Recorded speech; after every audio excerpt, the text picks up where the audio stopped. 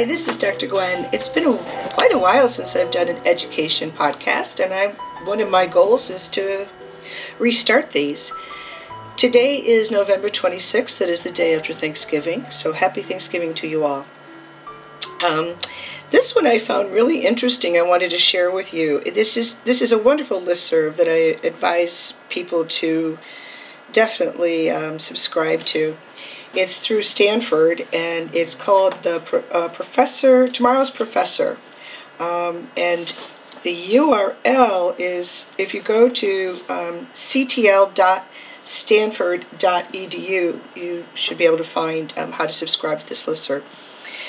So this one is talking about cover letters and how some of the genderisms that can occur with writing a cover letter. And it's titled, Too Nice to Land a Job.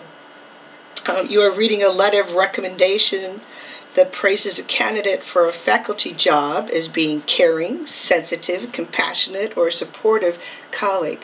What comes to mind? So if you read that or you wrote that, what will come to mind? New research suggests that to faculty search committees, such words probably conjure up a woman, and probably a candidate who doesn't get the job. The scholars who conducted the research believe they may have pinpointed one reason for the leaky pipeline that frustrates so many academics who see that percentage of women in senior faculty jobs continues to lag the percentage of those in junior positions, and that the share in junior position continues to lag those earning doctorates. The research is based on a content analysis of 624 letters of recommendation submitted on behalf of 194 applicants for 8 junior faculty positions at an unidentified research university. The study found patterns in which different kinds of words were more likely to be used to describe women, while other words were more often used to describe men.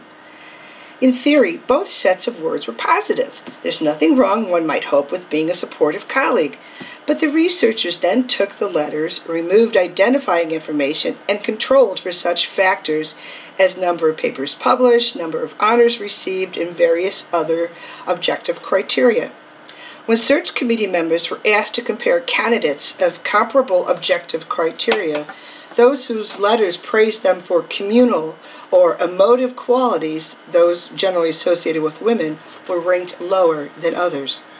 The research found no difference between men and women as letter writers.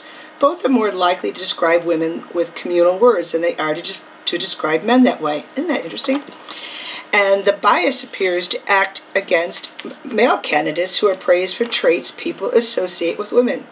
But a much higher proportion of female candidates, regardless of their overall qualifications, are praised with these words that appear to hurt their chances of being hired for faculty jobs.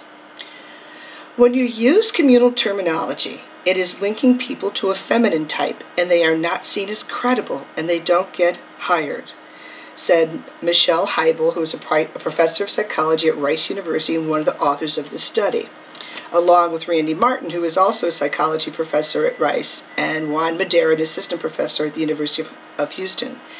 It's not just men doing this to women, and it's not just women being hurt, but it hurts women more. The research was supported by the National Science Foundation, published in the Journal of Applied Psychology. The National Institutes of Health is now supporting a follow-up study looking at letters of recommendation for medical faculty positions. In the scholars' analysis of the words that appeared in the letter of recommendations, they found clear patterns of word use for women's and men's letters. Women were more likely to be described with words such as those cited above, as well as nurturing, kind, agreeable, warm. Men, in contrast, were more likely to be described in words classified as agentive, words such as assertive, confident, aggressive, ambitious, independent, and daring. And I have to add my 2 cents. If you label a woman as aggressive, that's definitely a hands-off compared to a male. What the analysis showed is that letter writers didn't need to use words like feminine to create female stereotypes, and that they did so time and again with women who had the same intellectual achievements as their male counterparts. Hebel, one of the authors, said that women in academy face a dilemma. Hiring committees appear to devalue women who are identified as people who would be nice or supportive colleagues, but women who aren't seen as nice and supportive get called bitches. So the solution for women is to have both sets of qualities, the communal and the agentive. But when it comes to getting letters of recommendation, she said, women need to be sure their letters writers focus on the agentive qualities.